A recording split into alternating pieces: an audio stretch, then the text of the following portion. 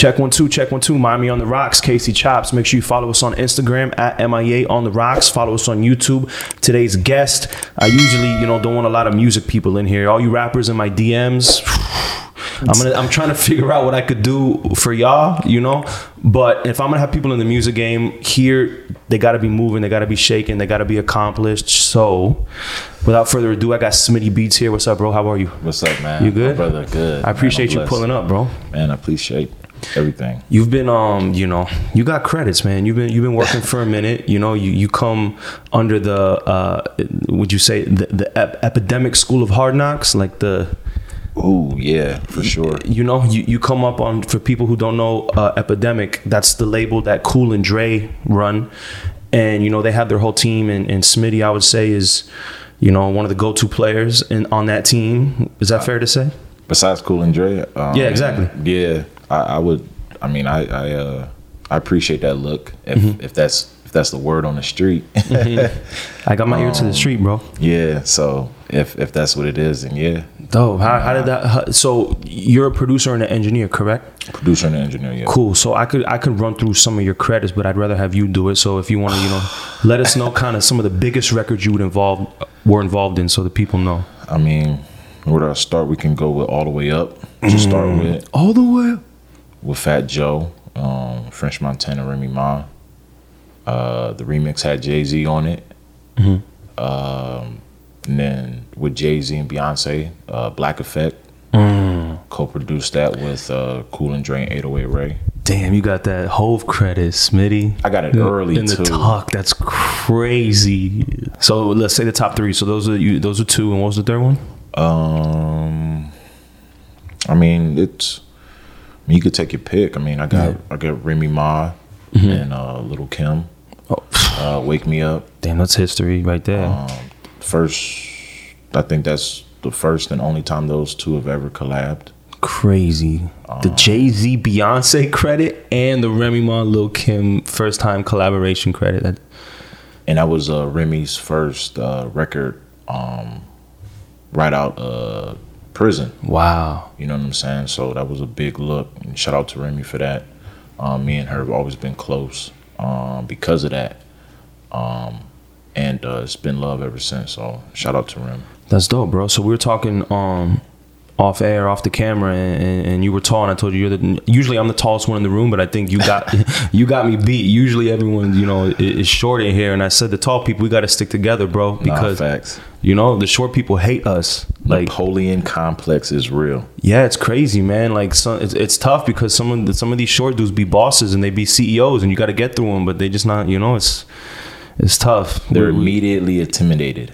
Off rip, even in a business sense, though. You know what I'm saying? Real. Like it's crazy. So everybody 6 foot up. We got to band together, man, and stick together. But so you said your high school was basically basketball and music. Yeah. Are you from here? No, I'm from Cleveland, Ohio. Cleveland Heights, Ohio. Yeah. and what? Okay, let's go over it. You started producing in high school? No, I started producing probably 7-8 years ago. When I was down and out, and I was looking for a way to secure my family's legacy. That's what I call it. Because I ran into a brick wall out here in Miami, as far as what I was trying to do, what I was initially trying to do. What was that? I was just working in retail. Got you. And I was just trying to be like a manager. You feel me? Yeah. And the managers out here, they make like $80,000, $100,000. Yeah, trying to make the Miami life work for you from Ohio. Yeah, right. Yeah. And so I ran into that block of that racial. We're not gonna let no black guy be the manager at the store. Where was this at? I can't. I ain't gonna. Was it Broward, Miami? When you say the area, it was definitely Miami. Got you. South Beach area, whatever. So it was that going on, and I was kind of stuck in a rut, and I fell back on my second love, which was music. I've always been into music. My first ever piece of music owned was More Money, More Problems. I don't know why my mom allowed me to have the dirty copy. That's crazy, because my first album my mom ever bought me was, my first rap album I ever had was No Way Out. Wow. But I don't think More Money with More Problems was on that album. Nah, I can't. Benjamin's was on that album, but Yeah. More Money, More Problems wasn't. Yeah.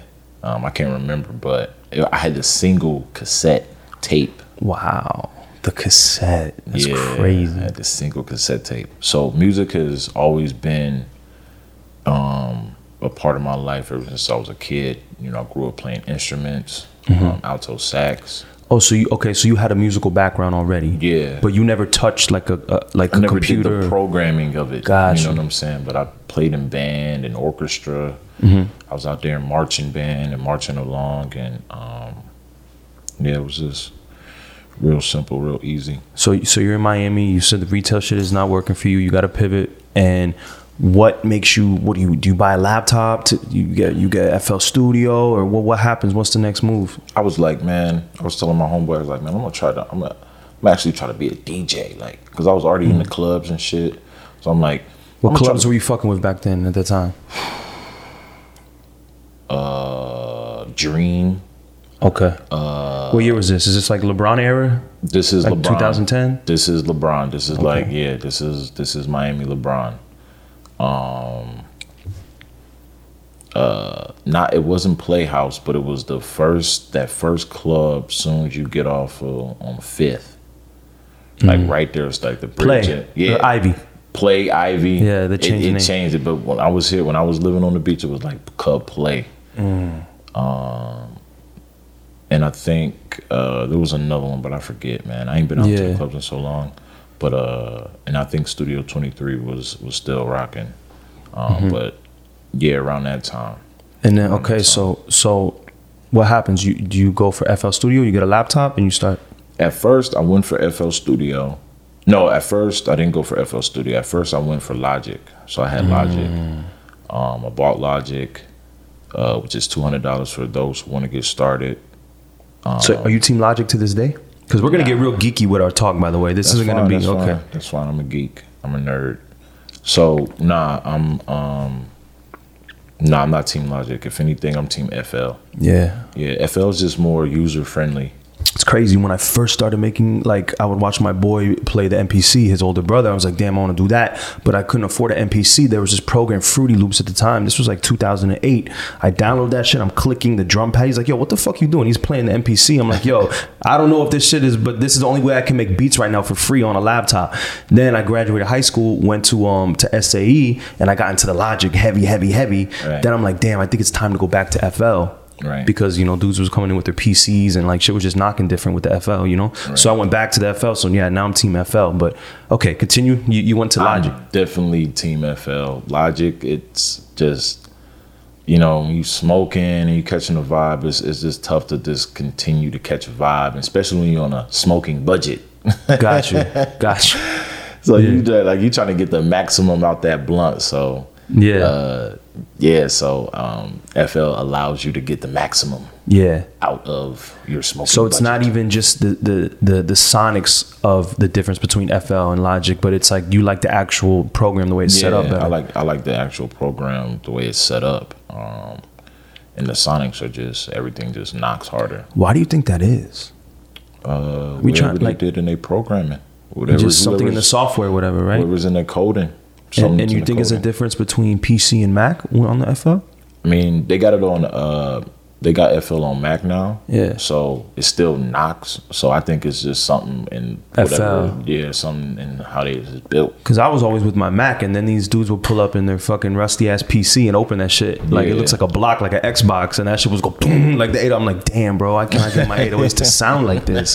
And I got like the new Mac, you know, my computer's like 3 times as expensive. I got Logic from SAE. I'm thinking I'm the shit. Yeah. So they gave y'all like that material at SAE? I never went to like the music school. I never. Yeah, I did it, but I dropped out. Okay. Yeah, but they gave you I'm a college dropout too. Yeah. Well, damn. I mean, I paid bread, but I dropped out because of Power 96 because of radio. But yeah, when you pay all that bread, bro, they give you the laptop. It comes with the laptop. It comes with Logic. It comes with plugins. It comes with all that shit. Okay. Yeah. So you buy FL. I mean, you buy Logic first. Buy Logic. I crack FL. Crazy. Nice. Cracked it, stole it. Christ. Nice. That's not. Hey, Ripped it from him. I'm not gonna lie. I got a couple things cracked, but you know, I'm not gonna lie. Like, I'm legit out here in these streets. For everybody watching and listen, this is the first when I first did it. This is the beginning rookie stages of making beats. I stole it. Crazy. But now I have a vault. Yeah. I'm registered. I'm licensed. Yeah, you're rich now, so you're good. Every you got the free Jay-Z. update. Yo, producing Jay-Z credits with a cracked Logic or cracked FL is crazy. No. I bet you there's some dudes with credits that got cracked programs on. Oh man, a lot of what I've done came off the crack program. Damn. You know, and then Talk you know about once you get paid, you know you start investing in your craft. Yeah, I can give you guys $200 a month now or whatever it is. Yeah. Now there's 200 and then there's the free update. You know, but that's crazy. They're trying to get us with subscriptions now. You see that shit? You got to pay like, what is it, $20 a month for Pro Tools now? Like, why can't I just buy this shit? They want that subscription buy out the bag. That's okay. So you got Logic, and then you get the Crack FL. Crack FL. And do you since you played instruments your whole life, do you pick up producing fairly quickly, or? Hell nah. It was a struggle. It was I had to call my music teacher from middle school. Oh shit! He probably doesn't know what the fuck Fruity Loops is and Logic and all that shit. But I didn't even call him for that. I called him for tempo counts. Oh, okay. Counting tempo, bars, and this and that. Just getting back to the theory of it. Getting back into music theory. I knew once I would get comfortable in getting back into that music theory pattern, that just placing drums and listening to music that's going on today, that's just, you know, second nature now. Yeah, second nature. You know what I'm saying? So, and I got to do that before he passed away. So shout out to Mr. Altonen for helping me get back into that groove, because it's just like anything. You might lose it a little bit. It's just like playing sports, right? But it's like a muscle. It's muscle memory. So I got back into the swing of things, and everything started, taking off ever since. That's what's up. So when you started producing, like, what were your influences growing up? Did you have like production influences growing up? Cool and Dre. Okay. How old are you, if you don't mind me asking? I'm 32. Oh, yeah, we're the same exact age. Yeah, November 4th. November 4th, yeah. 1988? 1988. October 20. You're 5 years. I'm 5 years older than you. I mean, okay. 5 days older than you. Okay. Crazy. Scorpio gang, we here. But okay, yeah. So, damn. So, did you have the Cool and Dre, Rick Ross, DJ Khaled Scratch magazine?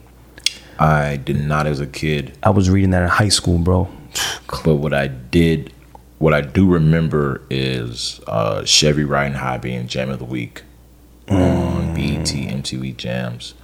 And that was the first time I ever heard Ross. And $100 million being Jam of the Week. When $100 million came out, that was my shit. Damn. Still is to this day. What year was that? That was early. That was like early 2000s. Were you in Miami at that time? No, I was still in Cleveland. $100 million, $100 million, $100 million. Nah, the Chevy Riding High, bro. That was hard. So crazy.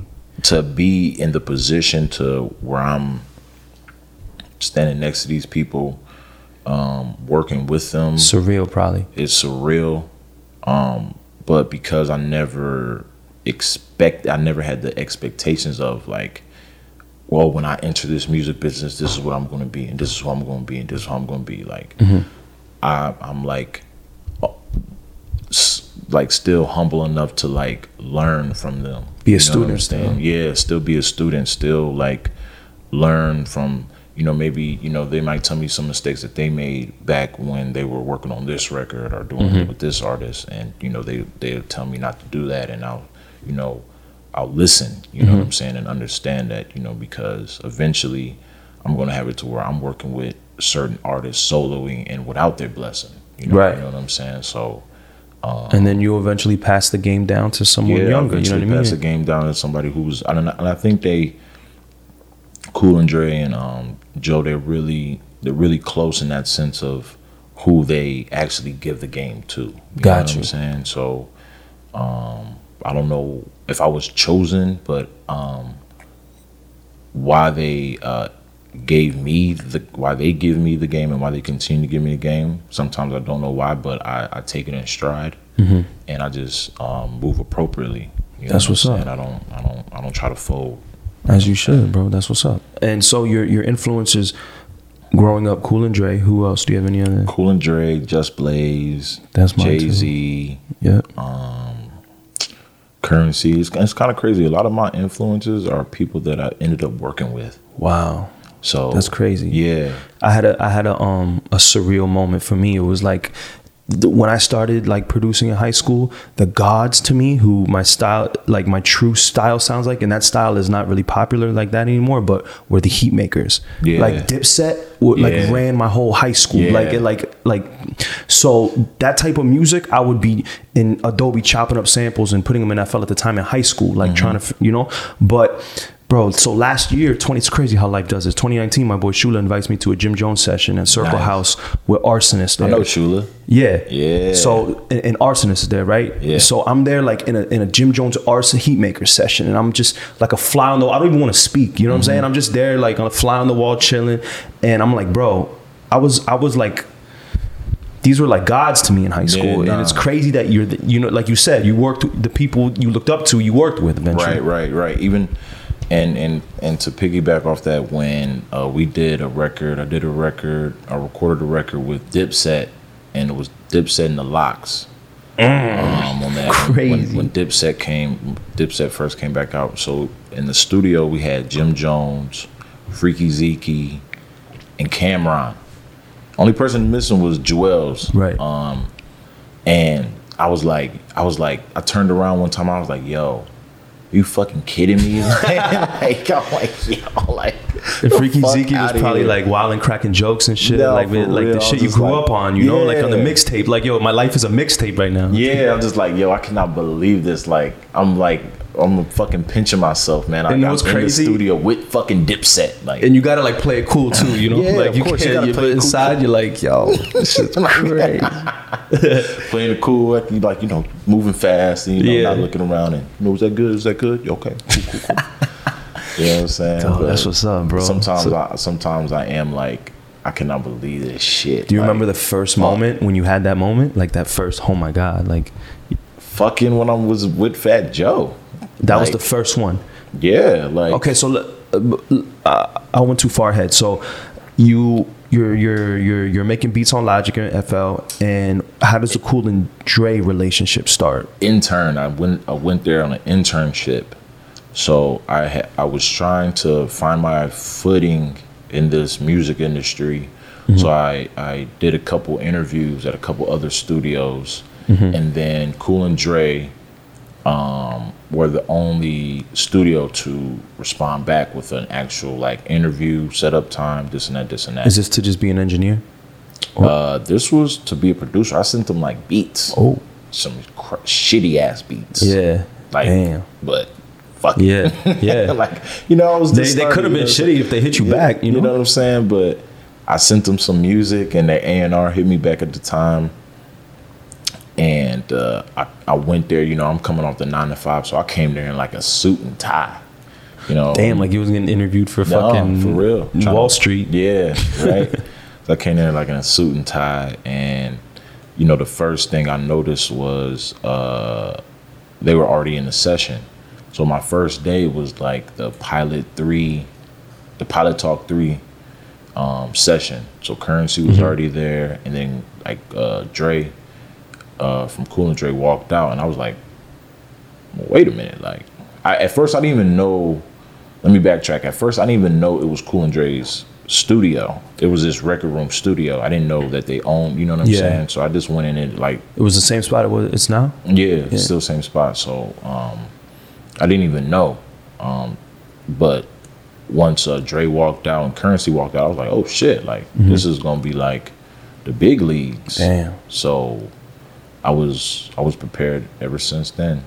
You know what I'm saying? And what happens? Do you what's your first interaction with them? Do you play them beats? Do they have something they want to say to you already, or how does that go? The first thing Dre says to me is, get him some water or something like that. And then I think the first thing Cool says to me is like, go on the back and like, I don't even want to see your face. Like, I got it bad. Like, I got treated like an intern. Like an old school intern. Oh shit. Hard Knocks. What? Crazy. I got treated crazy. But it was damn. it was So a test. They give you like the tap water from the sink and shit, like the intern water and shit. I couldn't have a laptop. I couldn't like display that I was doing anything besides cleaning. For like was it like the Circle House interns? I know y'all Circle House interns got to make lemonade. You guys make 7 gallons of lemonade every hour. Like a lemonade factory. I had to do that. I had to do that, but I had to clean floors, clean bathrooms. Listen, coming from, you're a grown man. I was probably 24, 25 at the time, so I'm grown. Yeah, you feel me? Cleaning up after grown ass men is not the and vibe, how tall bro. you? Like you said, you're 6'4". Yeah, you can't be cleaning when you're 6'4". That's crazy. So it's just like, when is this means to an end gonna stop? But it taught me a great deal of patience, and it taught me a great deal of humility, because and it teaches you the etiquette of being actually in a studio session and actually being participating in your craft, cleaning and taking care of those things. It's not for some it's going to break you, and others it builds you. You feel me? And for that it built me. It didn't break me. Yeah, it teaches you patience. It teaches you not to know your place in line. Right. You know what I'm saying? Right. And just know your respect. Just it's still, even though you might be removed from your parents' house, there's still a respect in line in this world that you have to pay homage to. You have to pay homage to the people before you. Do you think these new kids kind of lose sight of that? Most definitely. I think this generation loses sight of this. This new generation is more of a entitled.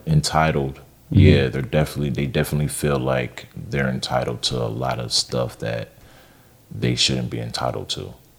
But it is what it is. Some of them fall flat on their face, and others recognize it and pay homage to the process. To the process. I paid homage to the process. I respected the process. I never disrespected the process. That's what's up. So you're just there in the studio cleaning up, and you're just kind of like the studio helper. Are you making beats when you get off, or are you sleeping there, or what do your hours look like? Are you like trying to learn the SSL? Like what? I ain't got no whip, so I'm catching the bus back to South Beach, so it's like 2 buses.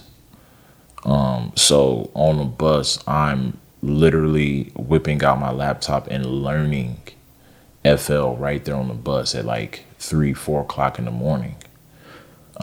Were you anxious to show them something, or were you just like, yo, you know what? I'm not even eager. I'm just gonna play my position. And once I learned, I played sports growing up, so I know a coach. You know what I'm saying? I know how to. Okay, so you're like this. Okay, so you're like that. Okay, cool. So you try to like learn everybody and how they move and what their personality is. And then once I understand the process, okay, so there is no rush. And then I looked upon it as myself as, I'm not sitting up here trying to be famous. Right. You know what I'm saying? I've ran into a lot of people after me that the first thing they're trying to do is, they want to be there for a week and get a placement with Fat Joe, and then, where the money at? And the clout, right? And it's clout, the money, and then. And that's how you know they're not truly into it, right? Yeah, they got to be truly into the craft. And, so when they're not truly into that craft, you can kind of weed those people out. Me, myself, I was not really trying to, let me hurry up and, get a get rich quick scheme. You know what I'm saying? So I was down to be patient. I was down to just learn what I'm doing. You know what I'm saying? Got you. So are you in sessions at this time, like soaking up game, kind of just like? I'm in sessions, cleaning and delivering water like Farnsworth Bentley.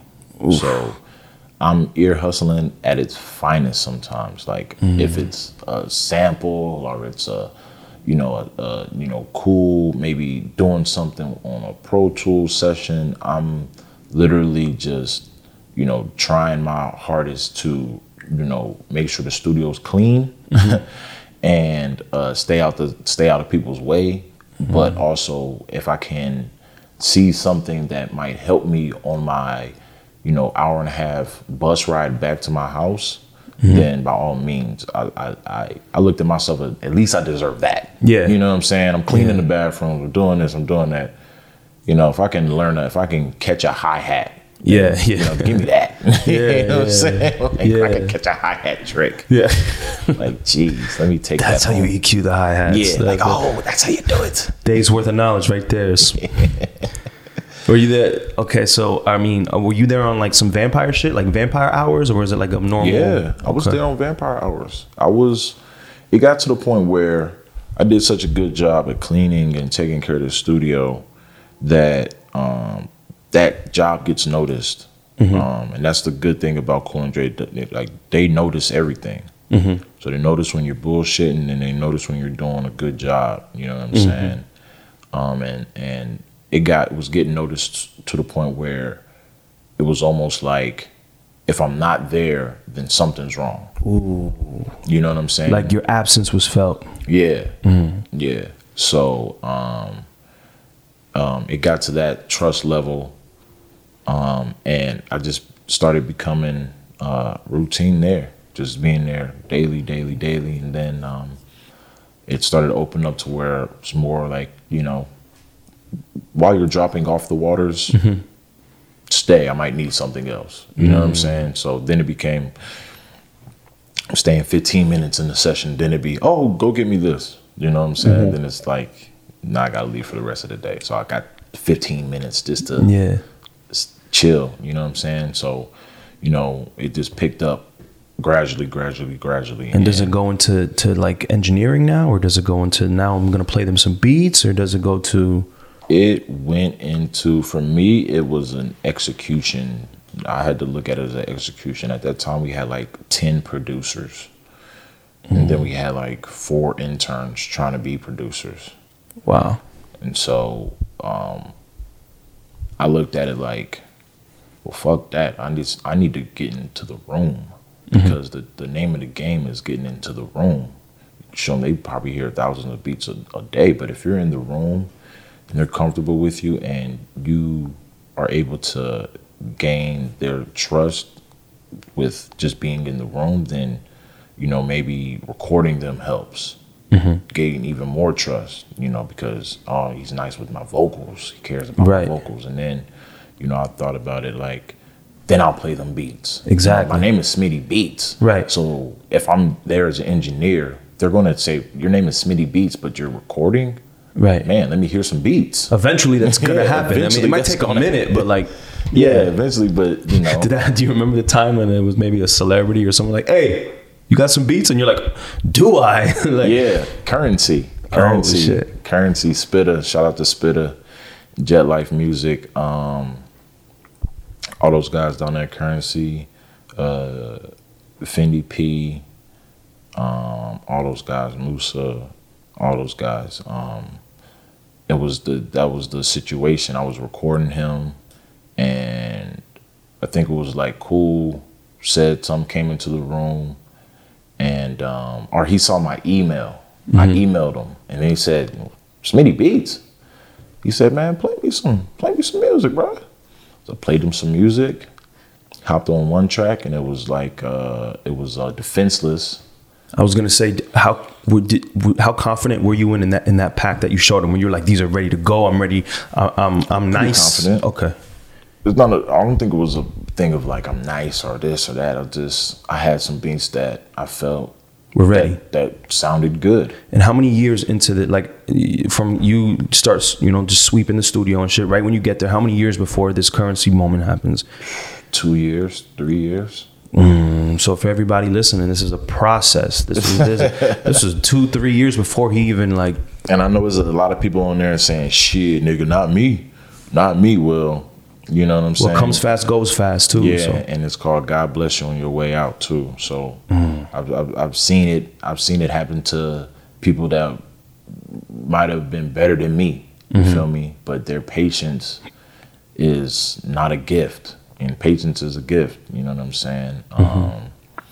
And I still don't know why people were in such of a rush. You know what I'm saying? So, you know, shout out to them though. You know, they paved the way for me. So what year did you start working in the studio?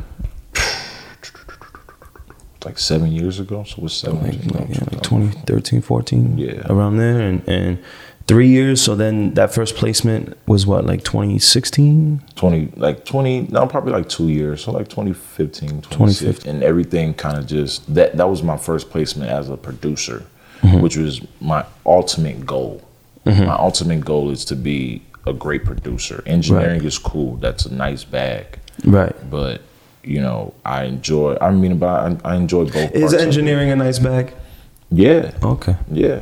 You know, I've been blessed to you know, work with some amazing artists to exceed that nice bag. Right. I guess it depends right on the session and budgets and shit, and if there's a label budget and you know what I mean? Like, because a lot of people think engineer is just like I don't want to say bitch work, but like there's no money in it. You're just, everyone's fucked up in the session and you're just controlling everything and just kind of. The thing about music is people got to get out of that mindset of just that money mentality. You know what I'm saying? Like, this is, you know, we're creatives. We yes, the money's good. Trust me. You know what I'm saying?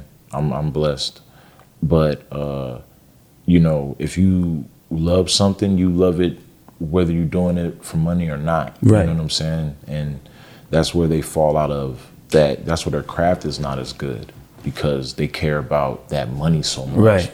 Oh, it's not making me enough money, this and that. Oh, it's not doing this and that. You decided to be the engineer. Right. You know what I'm saying? You can, you know, that's on you if you charge how much you charge for that mix, bro. You gotta get your credits up. You gotta. I feel like, would you say at least 50% of engineers are trying to be producers and get placements? Or would you see most? I think everybody's trying to be a producer and get a writer or some shit and get play. Is there ever? Because so you could play the engineer role, you can play the producer role. So let me ask you a question: has there ever been a time when maybe like those roles got blurred in a session, or like when you're the engineer, do you say any ideas like, oh, I think we should do this, or do you just stay in engineer mode? Let me know my place and not speak, or you know what I mean? There's been a couple instances where I've kind of had to learn my place, just because not knowing it. You know what I'm saying? It's just rookie mistakes. You know what I'm saying? You turn the ball over, it's whatever. So in certain sessions, when I know they're actually hiring me to work with them, then they want me. You know what I'm saying? But I know in certain other sessions, I know that I'm just an engineer, so I'm just tracking vocals. Right. My job is just to track vocals, keep it moving. Right. You know what I'm saying? Making sure everything sounds good. So I can kind of fill out the room, depending on who it is and who it's with, and kind of know like, all right, I'm just going to track vocals, make sure I do a good job, make sure none's distorted, and we clear it. And the other ones, it's like, oh, you want me to produce this for you? Okay, let me do the vocals, do this, do that, blah, blah, blah, blah. And you mix records too? Yeah, mix records, yeah. That's what's up, bro. So you have the Jay-Z. When does the Jay-Z moment come? Or what's the next big moment after the Currency? Like, so it's Currency. I don't know exact timeline, but then Remy Ma happened. So that was my first major label placement as a producer. Was Remy Ma and Little Kim, Wake Me Up. Now at this time, are you just, you know, making beats, or is this more collaboration with like Cool and Dre, and now they just trust you more on the input musically? Or it's still making beats and it's still collaborating. It's always been a collaborative effort. Okay. But it's, you know, Fat Joe, shout out to Fat Joe. He actually gave me the sample idea to flip that record. So he came in one day and said, "Need to flip this for Remy," and you know, that's dope. The rest is history. So it's a collaborative effort. Can you speak? Because, man, I always say I think Fat Joe is, if we're saying the top ears in hip hop, I would say Fat Joe best ears ever. Is probably top 3. You know what I mean? Like, Joe has an he's amazing almost ear. like he's almost like an A&R producer within an artist. You know what I'm saying? Yeah. Like to for an artist to be like, yo, flip this sample. You know what I'm saying? Like, who else does that? That's not. Yeah. No, Joe's amazing. He has an amazing ear. It's incredible. How he'll just come into the studio and be like, "This is it. This is it. Flip this. We need to do this. This is it. This is it." And he'll have it all mapped out. You know. He's a genius. That's dope, man. Is there who's another musical, you know, someone that you really look up to, like just their musicality and like their knowledge of? I'm being biased, but Cool and Dre, they're geniuses. Yeah. I look up to, you know, how they're able to produce a record, to really get the best out of an artist, get the best out of a production.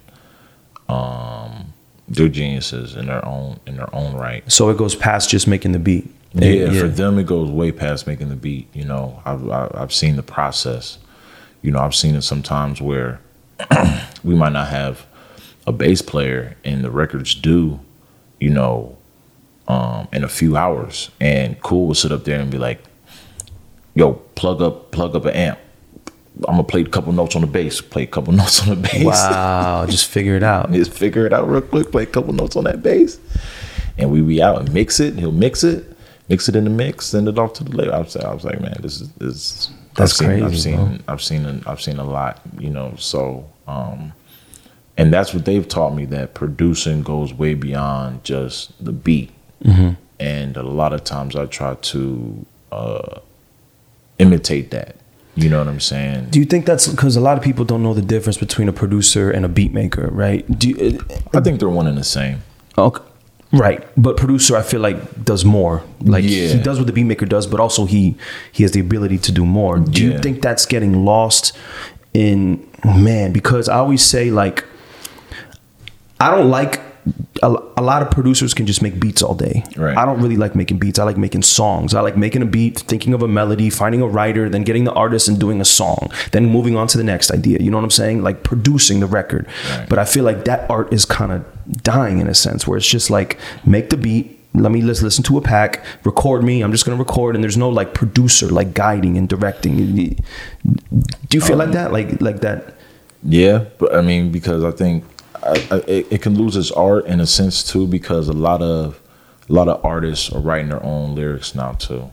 You know what I'm saying? They're like producing their own records in a sense. They're producing their own vocals. You know, exactly. You can't really tell, you know, Young Thug, oh yeah, on those notes go a little bit higher, because I was thinking of that. Yeah, you know what I'm saying? Yeah. Somebody has to, unless there's a writer involved, you know, right. That is their own inspiration. You feel me? So it can lose its art in that sense. And I just think that the people think when you make a beat, you're just producing, you produce the record, even though you're producing 50% of the record, because without that beat, it's just vocals and nothing. But, you know, there still has to be, you know, the artist still picks out that beat. Right. You know what I'm saying? The artist still has to, you know, if there's nothing written on that beat, if there's no songwriter, if there's no reference on that beat, the artist still has to come up with something. You know, and if you're just sitting there waiting, you know, then and you're waiting for the engineer to record, and then once vocals are cut and you leave the room, I don't know if I can give you credit for producing the record, but, you know, I do appreciate someone taking the time to, you know, maybe add filter there. Maybe, you know, I'm going to go back in and redo the drums and this and that, this and that. But yeah, that is becoming a lost art. And I think it's just because the music is becoming lazy too. The analogy I use is fast food. Yeah. Like everyone just wants the next, like people who say they make 5 songs in a night, that's wild to me. Like talking about like artists? Yeah.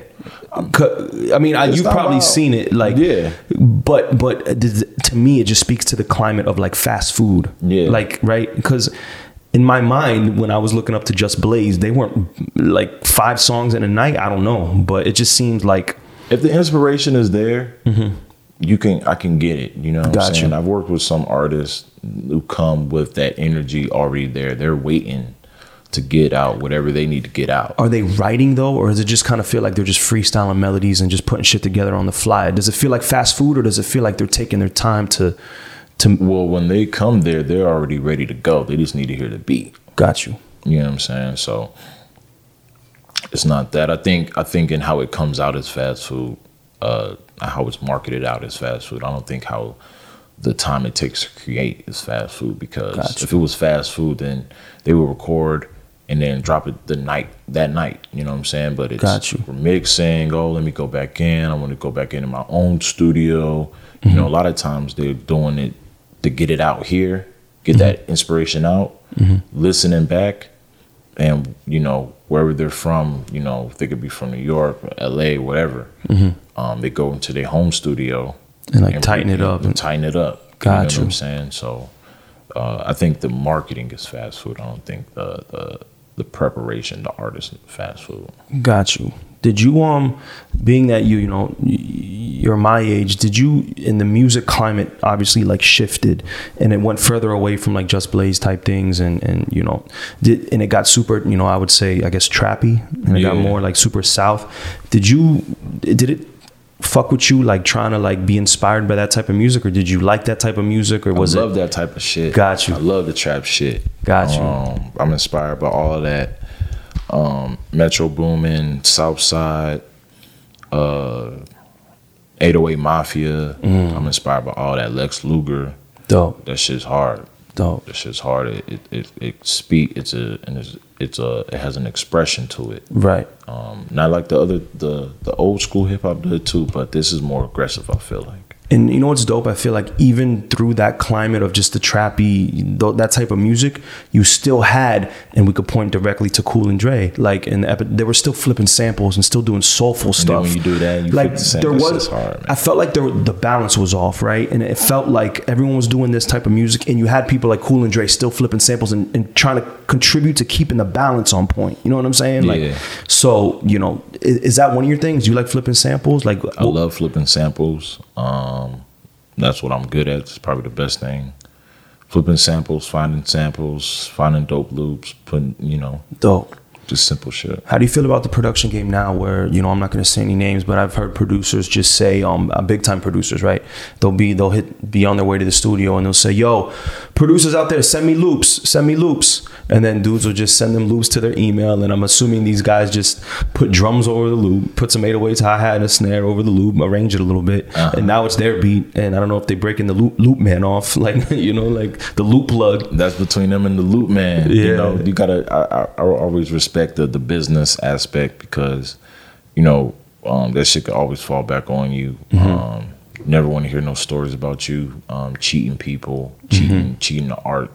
Never want to cheat the art. You feel me? It's easier though, right? Because now you could just put loops together. Like you don't have to play anything anymore, really, because there's royalty-free loops. There's royalty-free loops. But you know, most of the producers that do the loop packs, they're actually playing. They're actually playing to create the loop, right? Yeah. So that's a form of producing too. Okay. I think is happening today that maybe didn't happen back then, is that there's more producers willing to collab. You know what I'm saying? And it's so easy to send a session around and shit now. So it's so easy to spread it around. It's more. It's. I think there's just more opportunity for producers to collab than it is. Got you. Back then, I think earlier 90s, earlier 2000s, more producers was more of a competitive thing. You know what I'm saying? And I think hip hop in general was just more competitive. That's a dope way to look at it. Yeah, you know what I'm saying? Yeah, even from the artists. You didn't have like Just Blaze producing for Snoop Dogg. You feel me? Right. You know, not that I know of. Right. You know what I'm saying? So it was just, you know, I just don't remember stuff like that. Now you have like Lil Baby and DaBaby on the song. Yeah. You know what I'm saying?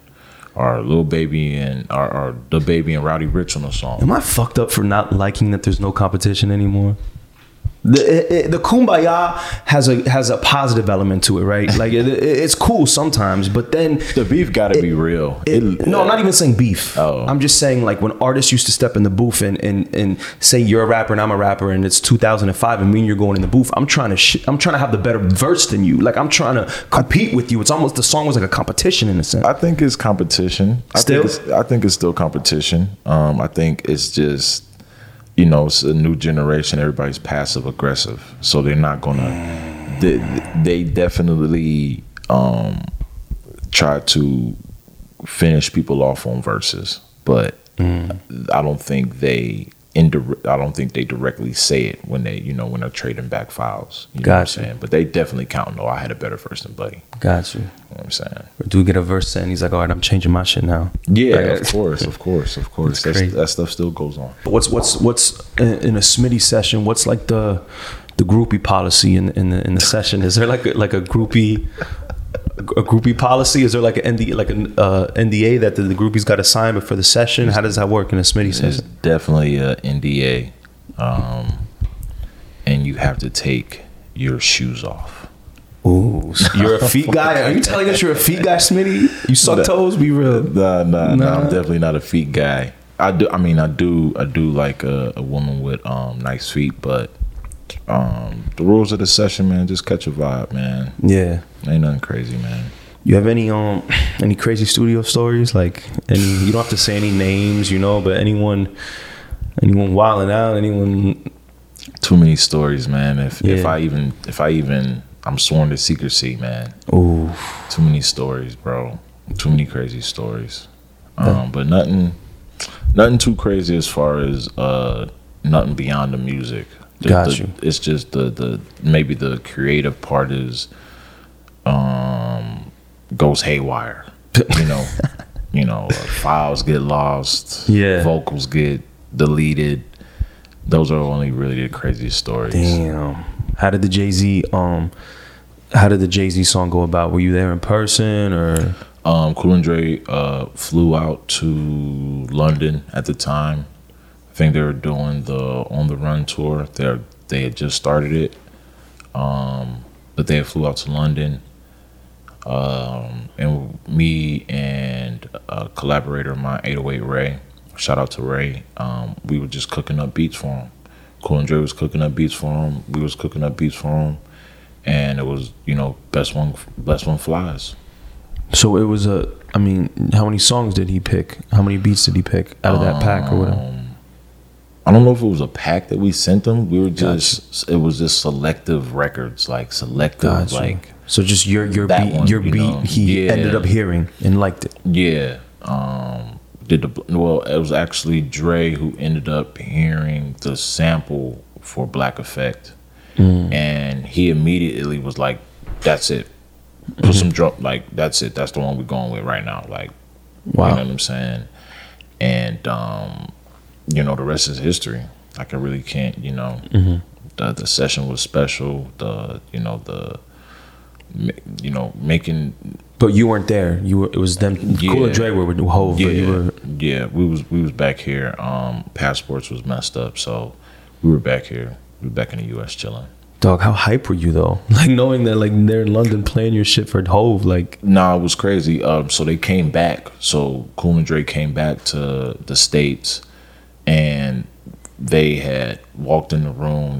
They at first they kind of seemed kind of like down and kind of chill, and it was cool. It was like, hey guys, just want to let you guys know. So we've been out in London working with Jay-Z and Beyonce, and we're like, okay, cool. And everybody's pretending like it ain't shit. And then Cool says, so they're gonna come out with the album like in 2 days. I'm like, oh, okay, cool. And he's like, yeah, we got like 3 or 4 on there. I'm like, oh shit.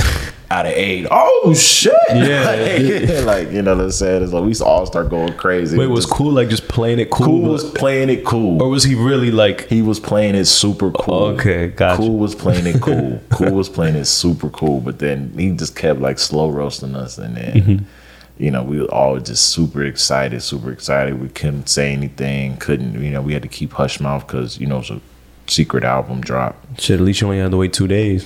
Yeah. Imagine 3 months, you got a Jay-Z song coming out and you can't say shit. I'll lose my mind. Right. So we had to wait those 2 days, and they flew back out. Like it seems like they came into the States just to tell us we're gonna be on the album, and then they flew back out. Wow. And you know, the rest was history. They flew back out to celebrate with them. And that's what's that up. was it. That's what's up. Any other memorable sessions you could? I mean, there's tons, man. I worked with Queen Latifah. Damn, fire. You know, and that was like surreal. Watching like working with Queen Latifah, and then we had Juice on. So watching her, and so her seeing her younger self in Juice. What?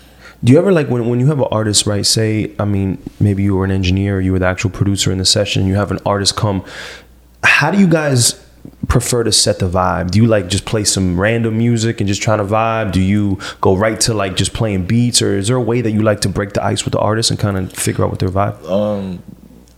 If it's with an artist I haven't worked before, yeah, you kind of set the vibe, you know, meet and greet, and, you know, play me your music, or I'll play you some music, and, you know, blah, blah, blah.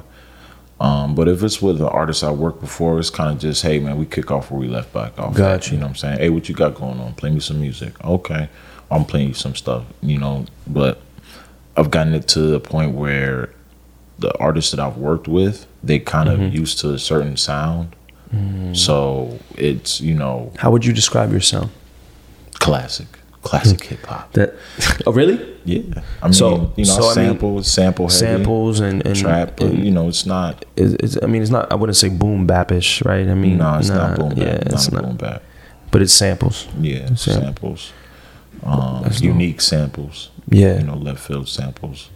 That's dope, bro. Well, so what's next for you? Like, what is your process look like today? Are you knocking out crazy beats? Kanye 5 beats a day for 3 summers? Or like, are you just? I was on that like 2 years ago. But I'm just steadily just creating. Not 5 beats a day, like for 2 summers. Yeah. I'm trying to get at least 3 beats, 4 beats. I do a lot of recording with Joe, and Dre. And so I get in enough beats as I can. You know, the inspiration. You know, I'm an inspiration guy. I can't just be sitting there just pushing a button. You know what I'm saying? I got to be inspired by something. I got to be on something. You know what I'm saying? And then I let loose. But so I try to stay inspired. Can you tell me the last thing that inspired you? Something that you heard, or I was like, damn, now I gotta turn the stove on and start cooking. Like, it was off this movie, Chef. It was a Jamaican movie. Yeah. John Favreau, something like that. Was it like a sample? You're like, oh shit, I need to sample this. It was a Jamaican sample. Bro, no one sampled it. So I looked on who sampled. No one's touched this guy, and I was like, oh, this is amazing. Bro, speaking of that, does that happen to you? Like, just, you know, producer to producer, like, you be in the randomest places like Publix, like buying bread, and you're like, holy shit, this song is hard as fuck. Or like you're in H&M buying like teas and shit, and it's like, yo, what is this song right here? You get the Shazam out, like. Yep. It's a lot of times I'm like in a restaurant, I hear some dope shit, and I'm just like, oh, yeah, you know what I'm saying? So that's dope. You know, that's inspiration. You know, it's not just, you know, under an influence. It's what you hear, what you feel. You know what I'm saying? So, so that's how I get the inspiration. Has this whole pandemic shit, how has it altered your process a little bit? Like, it didn't really alter my process. It got me back in a place of where I could just create. So it was very beneficial. Because it just, you know, the pandemic had you just stuck. Right. You know what I'm saying? And so it was very good. It was very therapeutic for me. The pandemic. It didn't affect you at all. Did you learn anything about yourself? Did you ask you like a deep like therapy question and shit? I can do anything. That's what I learned during the pandemic. I could do anything. That's a good answer, bro. So what's the focus for Smitty Beats moving forward? Like, man, continue to win some more Grammys. Continue to just put out the best music possible. What's the actual Grammy you have? So you can be clear for the people listening. Jay-Z and Beyonce. Everything Is Love. That album. I've been nominated for a lot of Grammys. All the Way Up was nominated for a Grammy. A couple DJ Khaled albums I was an engineer on, nominated for Grammys. BJ Chicago Kid. Wow. Do you have the actual Grammy? Did you do anything ignorant like Drake sipped out of or like pour some cereal in the Grammy or something? Nah, there's I forget the certifications for that, but I think they only give like the actual Grammy Cup to like best rap album. This like the awards that they display on TV. Oh, so those are the only people that kind of get them the actual official. Even though Everything in Love was supposed to be up for album of the year, they robbed us, but it's all good. We'll be back. Damn, that's what's up. So you're just cooking up, just trying to catch a vibe and cooking up. Working with Dre. Dre has a solo project coming out. Dope. I'm very excited about that. That last album was dope. Family Ties. Yeah. Super dope. It took us 2 years to do. We did like 2 albums during that time. We worked on Dre's album, putting the finishing touches on Dre's album. Dre is an amazing producer, and he's a dope artist. Singer. Singer. He started chorus and shit like these. All of that. He's dope. Like he's just dope. Like he's dope. So, tall gang too, yo. 6'+ gang. We here. That Drake's like 6'8". Yeah. So his project is gonna be really dope. We did something with Vado. I don't know when that's. You said dropping. Vado or Movado? Yeah, Vado. Okay. Some New York grimy shit. See, that's my shit, bro. Yeah. I'm not gonna lie, that's my shit. Yeah. Shout out to Vado. We did something with him. And we're just gonna be everywhere, man. 2021, we're just gonna be everywhere. Other stuff I can't speak on. But is there an artist that you want to work with that you haven't worked with yet? That you're like, damn, I want to get them in the studio. I mean, there's a ton. Yeah. Jake, I mean, maybe somebody that just speaks to you more, not just like who's popping. Maybe someone who's just like that personally, like maybe is just that you just like their music that much. I mean, that's not as popping. I mean, pretty much everybody I like is popping. Got you. So, I'm just trying to climb the ladder, man. Got you. Just pretty much just try to climb the ladder. That's what's up. Are you a R&B guy? Yeah, I love R&B, man. Like I said this the other day. I feel like 2021 for me is gonna be very R&B-ish. Like it's, I don't know, man. Nah, I'm an R&B guy. I'm a when you make hip hop music, you gotta kind of have something to peel back from that. You know what I'm saying? So, do you think more like old head talk? But like, do you think this new generation understands that? Yeah. Like understands the R&B side of it to like relax and just like. I mean, they're more tapped into their feelings, so I guess so. They have to, yeah. Because I'm just speaking from like a DJ perspective, right? You have the DJs and you have these new DJs, right? These new DJs are high energy, like trap, future, all the time. They don't know how to like give you that smooth bag. Like I'm like, where's the smoothness within your style? You know what I mean? Like where's do you have a smooth bone in your body? Like did you grow up with any R&B? Do you understand?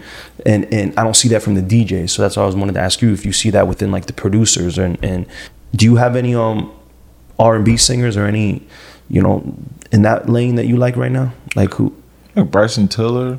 Yeah. The usuals: Bryson Tiller, The Weeknd, Chris Brown. BJ Chicago Kid. Dope. BJ is more traditional R&B. Got you. I fuck with that a lot. Got you.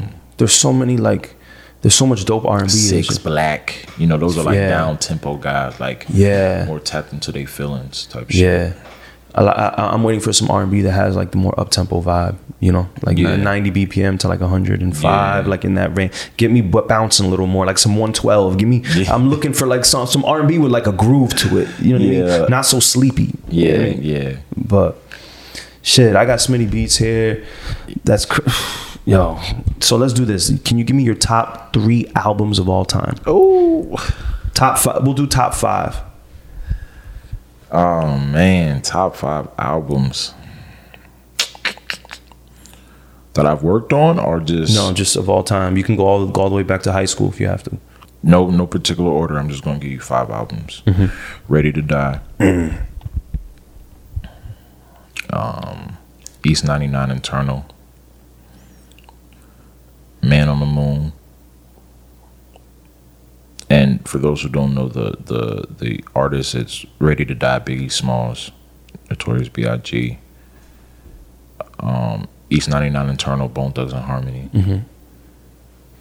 Ohio shit. Yeah, Ohio shit. Man on the Moon, Kid Cudi. The Chronic. And I really like this album, Get Rich or Die Trying.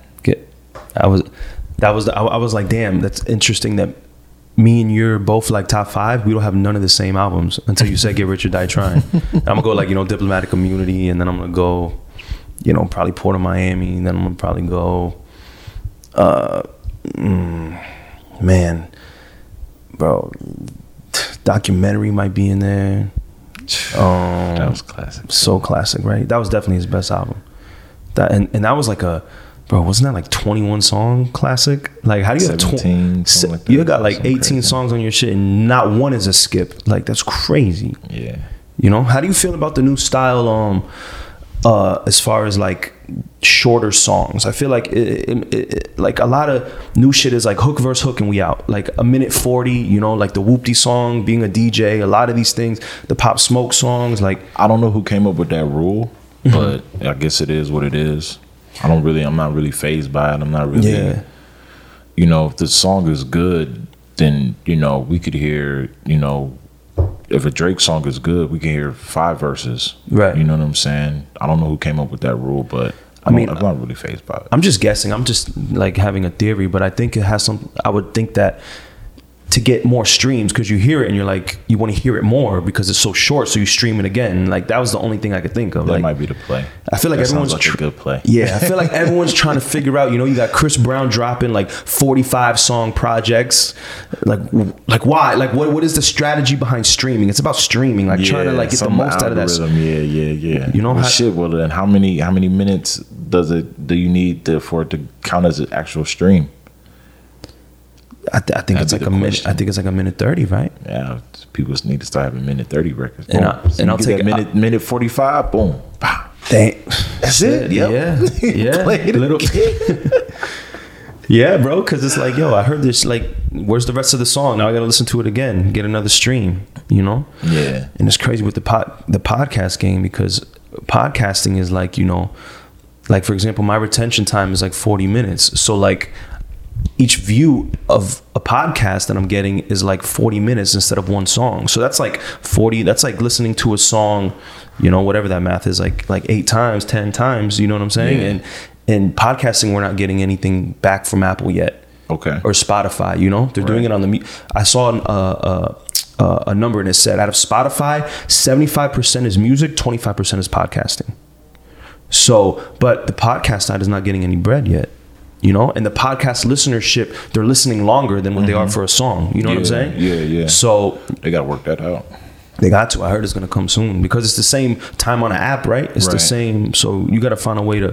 I think Apple's going to debut like paying for podcasts soon.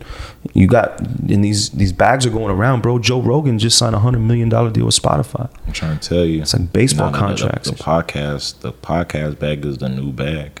Yeah. It's the biggest bag, I think. And everyone is trying to do a podcast now. You got, whether you call it a podcast or just on a show, like you got Fat Joe moved to it. Yeah. I think Khaled started a podcast. Yeah. The pandemic had a lot of people starting podcasts. Have you done it? Pandemic showed you could do anything. Yeah. Have you done any touring yet? Been on tour? No. Yeah. Never been on tour. Don't know what that's like. Do you have any aspirations to find out, or you kind of just want to be like the studio guy and just hold it down? I think my job is done after the record's done. So that's okay. Hey, if they drag me on tour, then I guess I'm going. But I ain't trying to. I'm not Shit, waiting by the bus. They making music on tour. Bro, they had shout out to, this is the first time I've ever seen this. That's why I got a shout out to Berg, like Hitmaker. He had the setup in the yacht. Yeah. That was some shit. Have you ever seen that before? I mean, you can with the Apollo interface, you can set up anywhere. No, for sure. But I'm saying, have you seen that vibe, like the yacht in the cabin of the yacht? I was like, damn. I had to give him like. Nah, Hitmaker does it on another level. Yeah, man. I was like, fuck what the acoustics sound like. You in a yacht, bro. That shit. Nah, Hitmaker does it on another level. Yeah. Is it easier to mix records now? Like, is it? Everything is easier. Everything is definitely easier now than it was before. Yeah, I've learned so much, soaked in so much game that it's second nature. A lot of things is second nature in music to me now. Yeah, like it was back in like when I first started. Yeah. Do you mix? You use FL right now? Yeah. And then you mix on Pro Tools, or you mix in FL, or? I mix on Pro Tools. So I'm mixing Pro Tools, recording Pro Tools, mix on Pro Tools. Dope. The dials are pretty much the same. Yeah. So I can slide drums in on Pro Tools too, and still get the same type of thing going. Do you have any we could get a little geeky with our producer talk. Do you have any like VSTs? I mean, I don't know how much sauce you want to share. Like, oh yeah, I got all the VSTs. Like, what are you using right now? Like, what is the typical Omnisphere, right. Serum, right? Nexus for the trap shit. Trillion for the bass. That's pretty much it. And as far as drum sounds, are you downloading packs, or are you not downloading packs? I pretty much got custom drums. So you make your own packs, or? Yeah, I have my own drums. So drums that I've like old school drums that I've either gotten like mixed or mastered. That have already came out on records, I kind of just keep those, sample those and shit. Yeah. Just kind of just take the midis from those. Some producers are getting an extra bag. I don't want to say any names, but some producers are putting out drum packs and shit, and for like the 50 piece. I don't think nobody would be interested in my drum pack. Really? Yeah. Why do you say that? I don't know.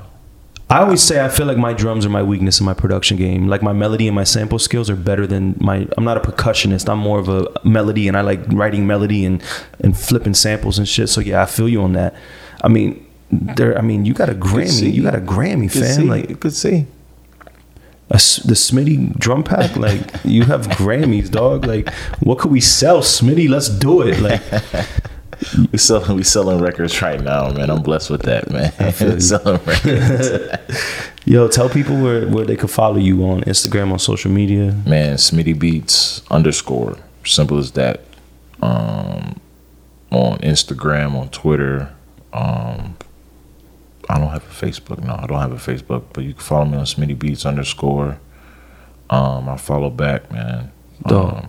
Is there any advice you have for some up and coming producers, engineers that want to get into the game? Stay patient. Stay at it. Stay patient. It's not going to happen tomorrow. If it does happen tomorrow, pray that it happens the next day. And if it happens the next day, stay humble through the process, because you can get caught up in it. You can't. It's the life. It's what everybody seeks in life sometimes. But you can get caught up in it. But if you just stay patient, stay true to yourself, then you should be good. How do you feel about some producers would be overly cautious about making sure their shit is copywritten, and some producers just send their shit around not caring? Like, how do you feel on that? I feel like you should be in the medium. Okay. I don't feel like you should immediately be, if you've never had a big placement, then I don't think you should be so. I think you should be on top of your business. But I even have some people hit me sometimes and be like, I just sent this beat off, or I sent this, and they put vocals on it, and I'm already asking for for them to pay. I'm like, well, you guys are asking for money, but they haven't even came out with the record yet. You're scaring, like, you don't want to scare off your... Okay, let's clear that up for the people, Smitty, because how does that process work? Because even producers, it gets a little tricky, because when you put money and business in with the creative process, you can't mix those. You got to keep those things separate. You got to keep them separate. Exactly. Got to keep them separate. You got to keep the creative side of making music and the business side of getting your money. You got to keep that separate. And that space in between it is the words patience. The patience should be that word in between it, man. It sometimes takes months. Sometimes it takes a full year to get paid on records. Wow. You know what I'm saying? Do you recommend for, producers to make sure they have split sheets before the session? Sure you're taking care. Make sure you're taking care of your business, but you don't want to make sure you're so much on your business that you scare anybody from doing business with you. Okay, that makes sense. You know what I'm saying? Like, you don't want to, the artist just gets out the booth and says, well, wait, I'm gonna give you the bounce. Well, here's the split sheet. Well, here's this. Well, here's this. Well, here's my email. How do I get paid? This and that. Wait till that shit comes out. Wait till that shit starts gaining attention. If you haven't been compensated, then you start taking care of the steps that should get you compensated. So this is interesting to me, Smitty. So you're saying don't worry about the splits not at the session, but worry about the splits before the release? Worry about all that when they asking for them files. Like, yo, that song is dope. We're gonna get this mixed. All right, so you need the stems. And all that. Okay. So that's when we start talking that business. When you're start sending stems. When it's a go on the record, and even sometimes when you send stems, it's not a for sure thing. Right. Damn it! When you see the track number with the title and your credit, that's when you should start making those steps forward. Got you. You know what I'm saying? But I've seen it so many times that so many young producers, they immediately get caught up in the money that they lose sight of the craft. You know what I'm saying? But then it gets tricky too, right? Because you hear so many stories about producers not getting paid and shit. That's producers that just don't know how to handle their business. Got you. You know what I'm saying? There's a difference. You can, I get paid, so I know, you can, it's just about knowing how to handle your business. But a lot of people don't know this process, you know what I'm saying? Like the order of it, like how does it go? Yeah. So, after this session, whatever, sign splits, I guess you do that at least at the session? Or? Yeah, as a producer, I mean, I would, if it's a pretty well-known artist, I would, at least wait to see what they're going to do with the record. Gotcha. I mean, in my instance, any artist, I wait to see what they're going to do with the record. Gotcha. You know what I'm saying? Because it's easy to cease and desist something when the business is bad, then or not even cease to desist, but say you because this happened to me, where an artist might have felt like they got away with a free beat. You know what I'm saying? Let that karma hit them the way it's gonna do them. You know what I'm saying? But in your eyes, it can only be good karma, because what if that record's a big hit? Right, you're gonna get your money some way, whether you got to go to court for it or whatever. Not even that, but even if the artist got to come back, but you know what I'm saying? The artist might have to come back. Like, man, you got that sound that gave me that hit. I need to come back. Well, you didn't come, but you never paid for this. There's a way you can. There's always a way you can approach it and a way you can handle it to where you don't. It doesn't necessarily have to be like some legal thing, but it can just be some street shit to where it's like, I'm not fucking with you no more. Yeah. Congratulations. But chalk it up and keep it moving. Yeah, that's the last one, and that's the only one. Yeah. You feel me? I mean, shit, Smitty's got a Grammy, so do you charge up front now? Talk your shit. Does that change like right when the Grammy happens? It changes. Nah. So it started to change when All the Way Up happened. But when that Grammy happened, I started to just me and my managers, Cool and Dre, we just started to be more concrete in our answers. Got you. And what it is that financially I deserve for working on certain records, for mixing certain records, and everything else. That's dope that you have mentors like that, right? Because you wouldn't really know, right? Like if you didn't, even if with a Grammy, it's like, damn, what do I charge now? Like, what am I worth? You still don't know. Right. And to literally get on the phone and ask them those questions and to tell them, how do you guys feel? what do you guys think I should be charging and this and that? And for them to be like, listen, it's this, and boom, if it's not that, it's a waste of your time. Yeah. You know, understand that. And it's worked out ever since. And that, you know, has helped me with that and Jim Jones's Quarantine Studios. Damn. So I'm a part of that as well. Along Damn, with you know what? We got to put Jim Jones. When we were talking about the list of like the best ears in the game, we put Fat Joe there. I think we got to put Jim Jones in there too, because his ear is crazy. He's always working with new artists and Jim Jones, and he has an incredible work ethic. Jim Jones, he's like an A&R. He's like a built-in A&R too. Yeah, like definitely up there for sure. Shout out to Jim Jones. That's what's up, Smitty. I appreciate you coming through, bro. Man, being so humble and we here, bro. Anything you need, anything you want to tell the people, Smitty Beats is the IG handle, right? Yeah, Smitty Beats _. Smitty Beats _, and that's the goal. Just keep moving, keep working, keep putting out these records, and let's do it. I appreciate you, bro. Appreciate you too, man.